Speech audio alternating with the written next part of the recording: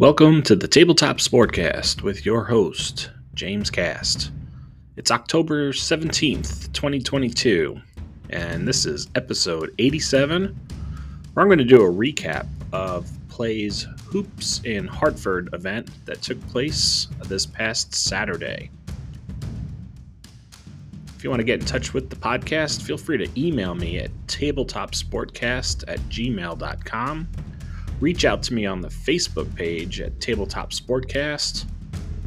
And if you'd like to help support the podcast, you can head over to patreon.com/Tabletop Sportcast. Now, without too much further waiting, let's get into a recap of the Hoops in Hartford event by Play Games.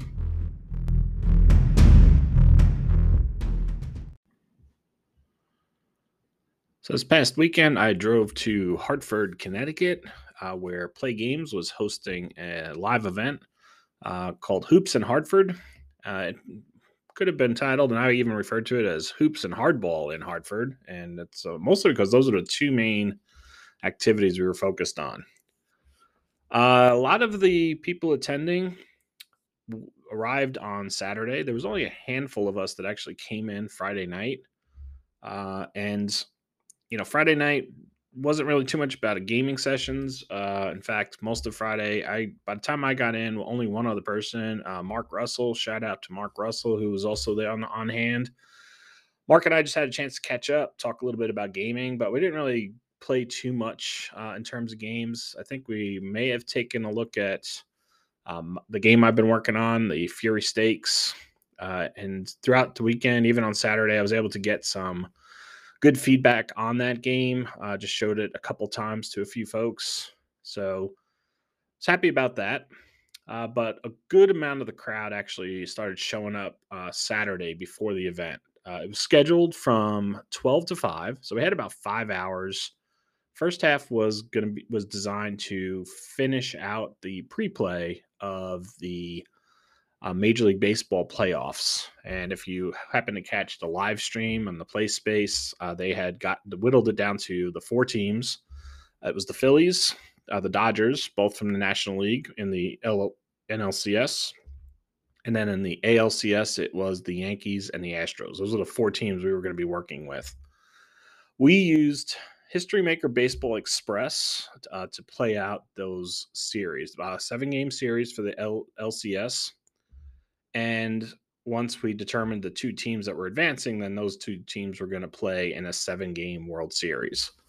We had enough to have 3 different games going on, and we kind of got started right around noon when there was enough people to really get the process going. I think a few more folks showed up later on, and it was a good mix. It was a good mix of people who have been very experienced with the games, including, Northeast celebrity Steve Tower on hand. If you've caught him on YouTube, he was on hand as well as Keith and Sam, obviously there to run things for the Play Games. And then there was some people fairly new. Some of the attendees had just really started getting into Play Games in the summertime. And some of them just this year. So we had a good mix of like veteran Play Gamers and some newbies. And that made it really interesting because we had a chance to really talk about different experiences with the games, hear about, some of the folks had not had a chance to play some of these newer games. So that was kind of cool too. So we got started, broke into pairs to play History Maker Baseball Express. And I've been playing it a little bit at home, and I think that seemed to be the consensus with the group. I'm definitely in the camp where if I have my choice, I'm going to try to sit down and play the full version. I'm going to play the full version of History Maker Baseball, but I will also say that there's an advantage when you're trying to get multiple games into playing the quicker version, which is the Express version. And what's interesting is playing it head to head. I'm like most of you probably that most of the time when I am playing games, I am playing solo and trying to get the enjoyment out of the game that I can as a solo player. But when you get to these live events and you have a chance to play with another person, there's something pretty unique about History Maker Baseball Express in that space. And that's that it doesn't really take a lot of strategy to play History Maker Baseball Express. When you play that Express game, you don't need to know a whole lot. Uh, and the way we played it with some random decisions, like for instance, we rolled to determine what relief pitcher was going to come in. Everybody had predetermined starting pitchers. The only thing that was really left was to determine your batting orders and who was going to play. And most of the time, those teams had the right number of starters, so there really wasn't a lot of decisions. In the NLCS, I was playing all my games. I played 4 games in that.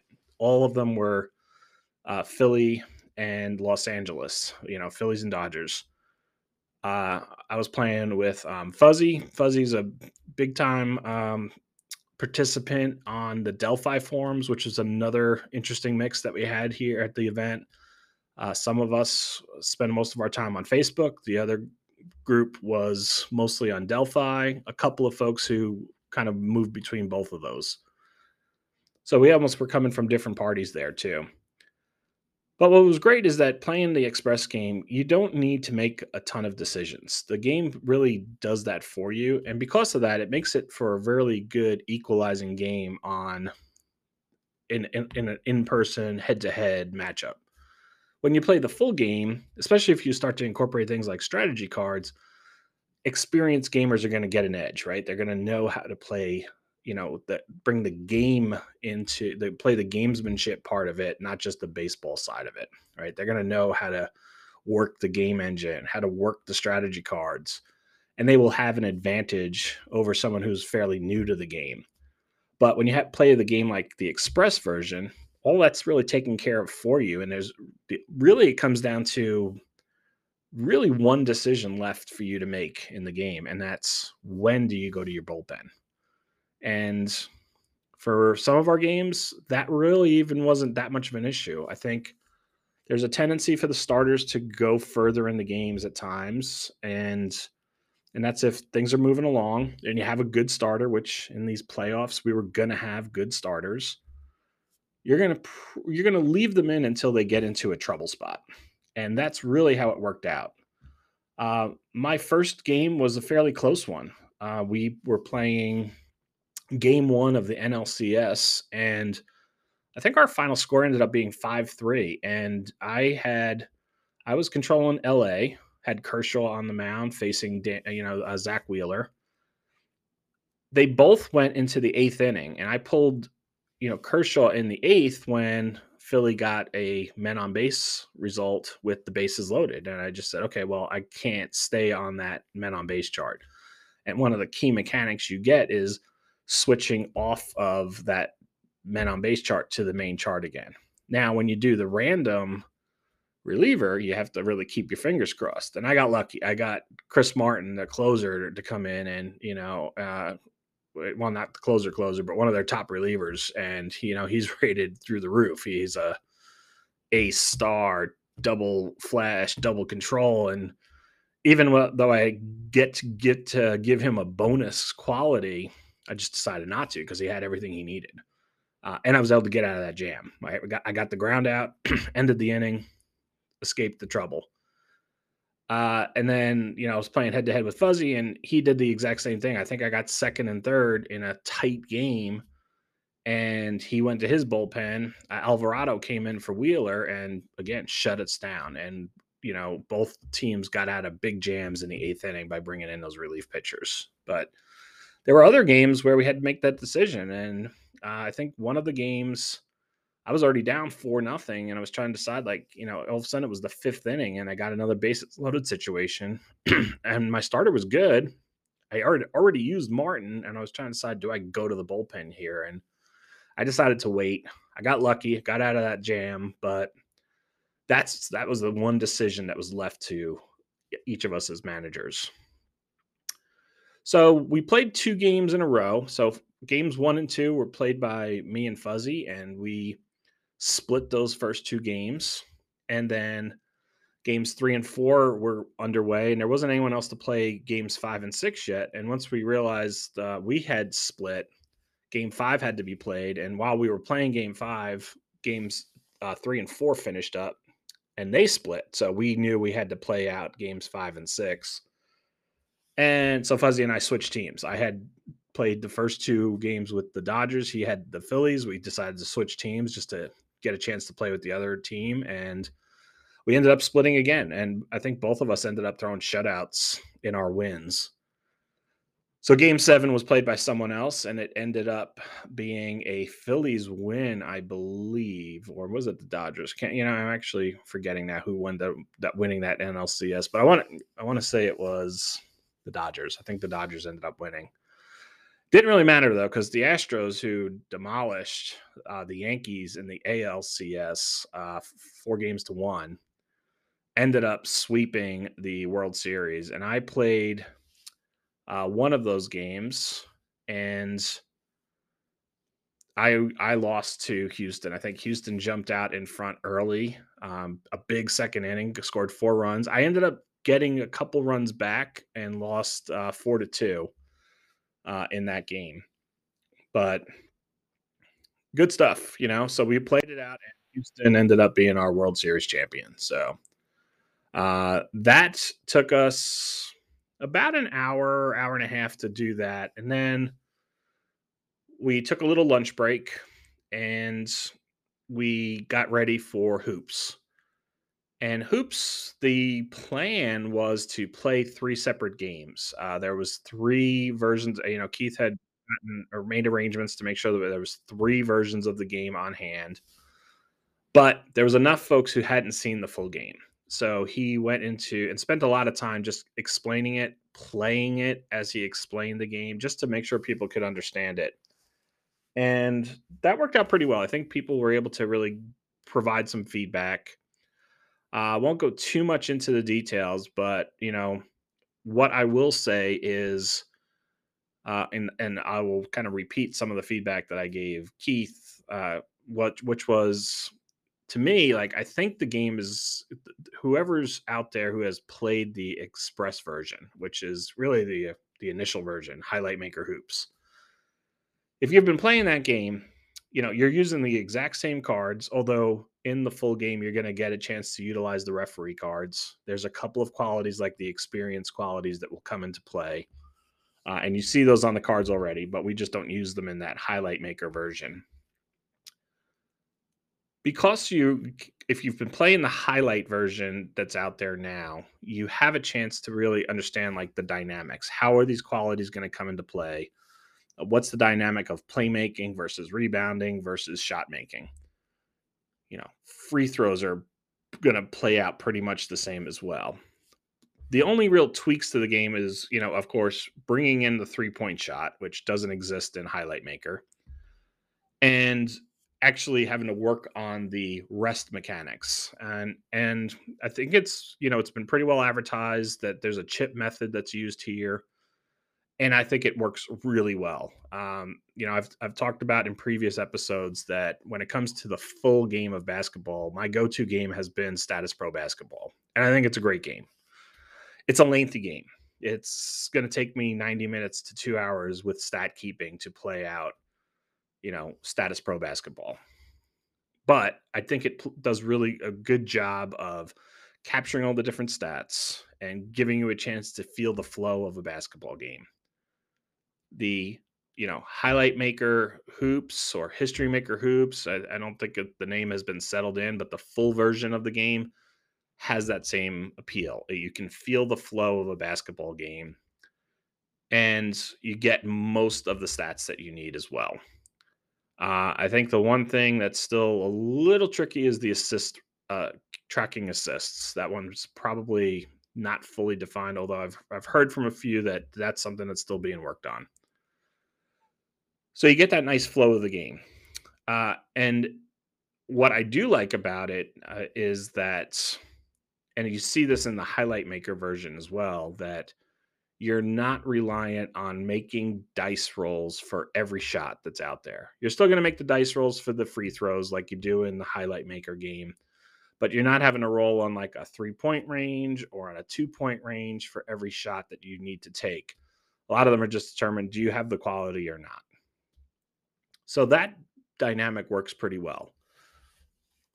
But it's that rest mechanic of using the chips and working through the TV timeouts. And I won't go into a lot of details on it. I'm certainly not an expert, and I haven't had a chance to really play it that much. So I'm not going to really dive into the mechanics, but it certainly does win over Status Pro Basketball, which to me, while it's meets the needs, it's a very mechanical feeling stamina drain.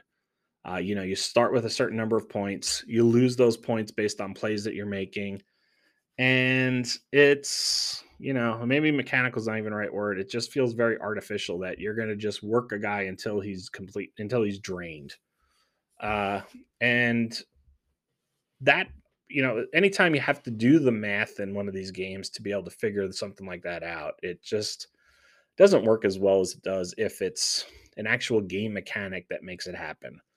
And this chip method works in two ways, right? You're rolling to if you decide to do it randomly and you have the option to actually assign chips, you're assigning chips to basically shot makers and playmakers on your team, and that determines who the flow of the game is going to go through that segment. A quarter is usually broken into 3 segments, broken up by the TV timeout. So during that segment, I guess it's about a 4-minute segment, you're going to determine who's my offense going to run through. And that means those are the players who are more susceptible to have to take a rest when you get to the timeout. So you have that risk reward factor going on there. And then there's the idea of freshness that's involved in here too. And because you have to work with freshness, yes, you're going to probably keep your star in whether they're fresh or not. If I have a Michael Jordan, if I have a Kareem Abdul-Jabbar, I am probably going to ride them as much as I possibly can unless they have a forced rest. But as long as they're not forced to rest, they're probably so good that even when they're not fresh, I'm going to try to keep them on the floor. However, my back end starters, like 3, 4, and 5 starters, and probably my 6, 7, potentially 8th guy off the, on the bench, there's probably not so much difference there that freshness will actually be a factor. And you'll have to decide, like, okay, who comes in now? Maybe I go to that backup point guard or go to that backup shooting guard or bring in that backup center. Depending on who my star on the team is, I'm probably going to move some of the other players around to keep as many fresh people on the floor as I can. And the coaches play a much bigger role in those segments as well, on whether or not they can energize the team, or if the team is feeling complacent, or if they're feeling neutral. Like, that's going to play a much bigger role during the course of those playing segments than it does in the highlight maker game as well. It is a longer game. I think watched Keith play with another guy, and they played a game. It was probably, with full stat keeping, somewhere between that 90 minutes and 2 hours, which it's hard to find a basketball game that can be played faster than that.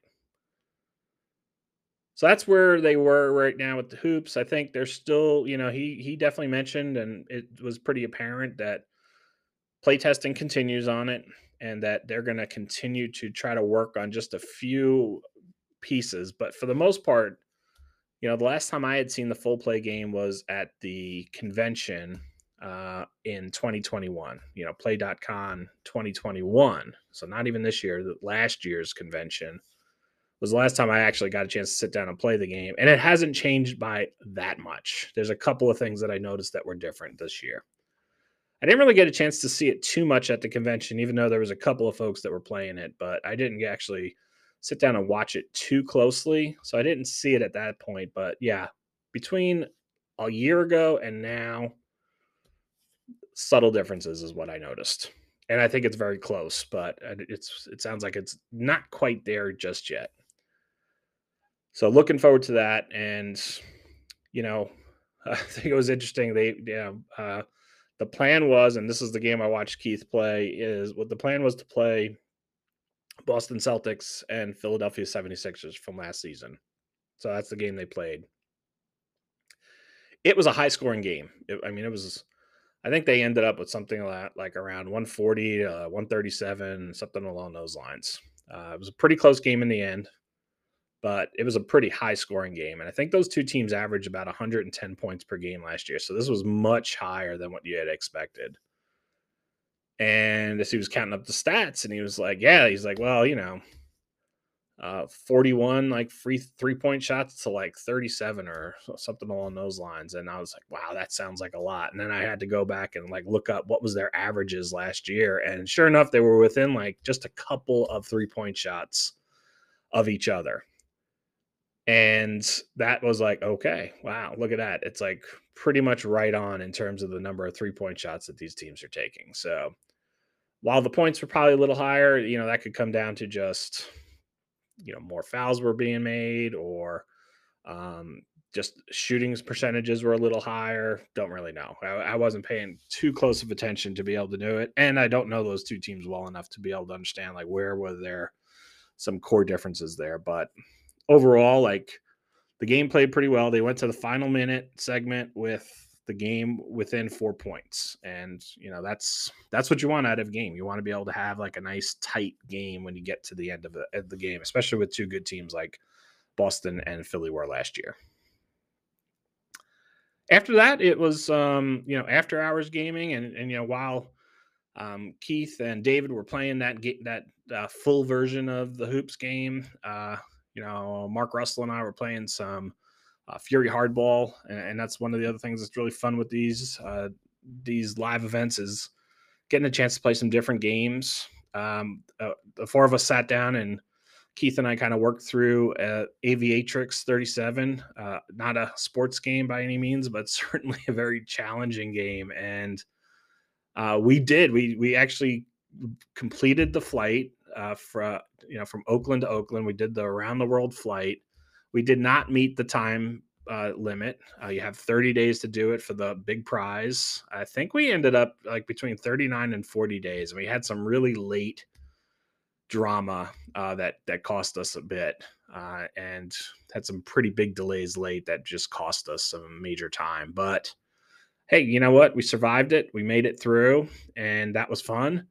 So it can be done, and that's some of the advice Keith has given with Aviatrix is be patient, take your time, repair when you have to. Your plane, don't try to take too many chances, and see what you can do in terms of building experience. And that at that time had given me 7 experience, so you get like some extra blue die to work with if you've ever played the game, and that was a bunch to work with. And then sure enough, I went upstairs to my hotel room and pulled it back out again and tried a new flight, and I crashed and lost all that experience on my next attempt and didn't even get that far. I was on like day 5 when I crashed, so it was just awful. Even tried to save myself with one of the blue die, and I rolled a 1 and that was it. Game over. So that's the kind of stuff we were doing. Got a chance to check out some of the Play Now games. One of the card games that Sam's been working on as well. And that was the kind of stuff we were doing, and just getting a chance to talk to others about some different games. You always get a chance to talk about things that aren't play games. I heard a lot of folks talking about Stone Cold Hockey. That's certainly one of the hot games out there right now, and there was a few people there who had a chance to try it out and play it, and were getting into it quite a bit. Heard about, we talked about some of the old time game companies. Heard a lot about Strat. Heard about APA from a baseball standpoint, and just really cool to be able to sit down and talk about those, and even some non-sport games. We talked about war games, and it was I think it was Mike Little, and he had posted this on the Facebook page for Play, but talked about using the bull riding game, that little a business card game that Keith and Sam created that he uses in his classroom, which I thought was awesome. So congrats to him, and it was great meeting him. He was one of the newbies that we got a chance to meet as well. So yeah, it was a great time. I enjoyed it. It was great to get to another live event, and if you get an opportunity to go to one of these live events, I think there'll be more of them again now that we're on the other side of this pandemic. And the convention is an amazing experience, but getting 10 to 12 guys together to just play some of these games is also a pretty cool experience. So if you get the opportunity, and Keith is coming to an area near you, like, make the trip, spend a few hours. It's a great solo hobby, but at the same time, if you can play with others, it just adds to the experience. So thanks to Keith and Sam for making the trip out east and for making it possible, just even though it was a long drive for me, to be able to get there and enjoy that event with them.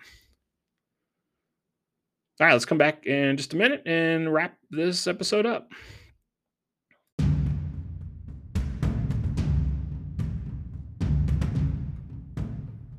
So that's a wrap on this week's episode.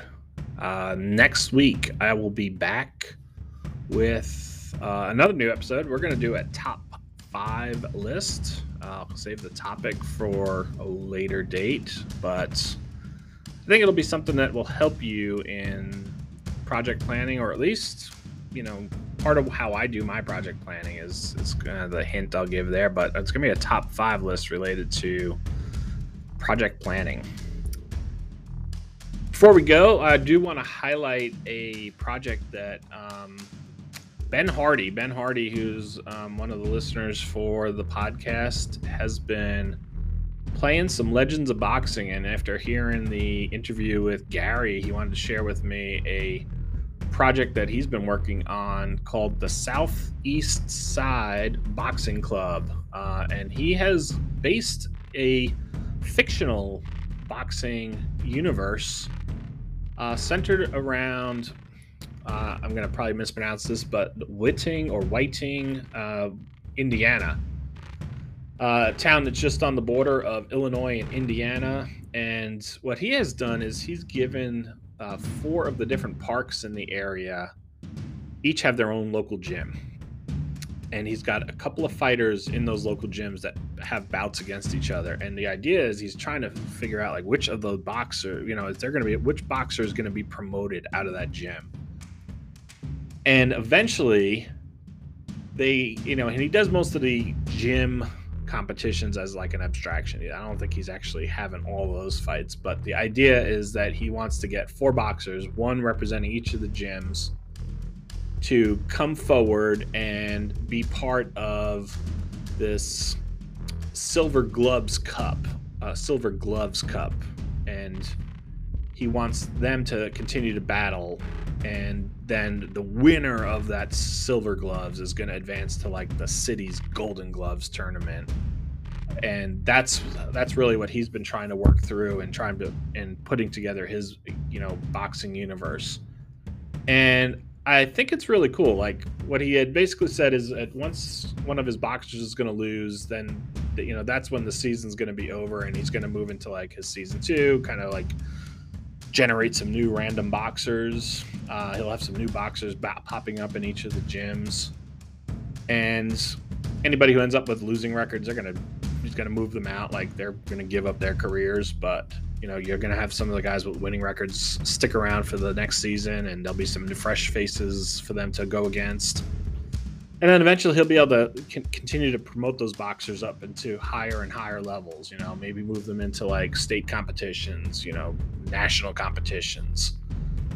And I think that it's really cool when he does, something like this. So you've created your own fictional universe, and the career campaign guide for Legends of Boxing allows you to do this kind of work. So great project.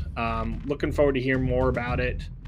And probably, it certainly sounds like something that I'll be able to, think about recreating on mine. Because after I did my fictional career with Chris the Cannon Carter, that was one of the things I was thinking about, was like, I had rolled these 5 different boxers, and I went with him thinking he was the best, but I don't know, maybe I didn't pick the right guy. Maybe I should have picked one of the other guys, and maybe I should have given them more of a chance to develop themselves as well. Like, loop myself into that one development path. Maybe I could have taken a couple of different paths there too. So something to think about when you're playing with the career campaign guide for Legends of Boxing. And thank Ben for sharing his project with the audience. All right. Until next week, just thanks for listening. And again, reach out Facebook, Gmail, and if you want to help support the podcast, head on over to patreon.com. Thanks for listening.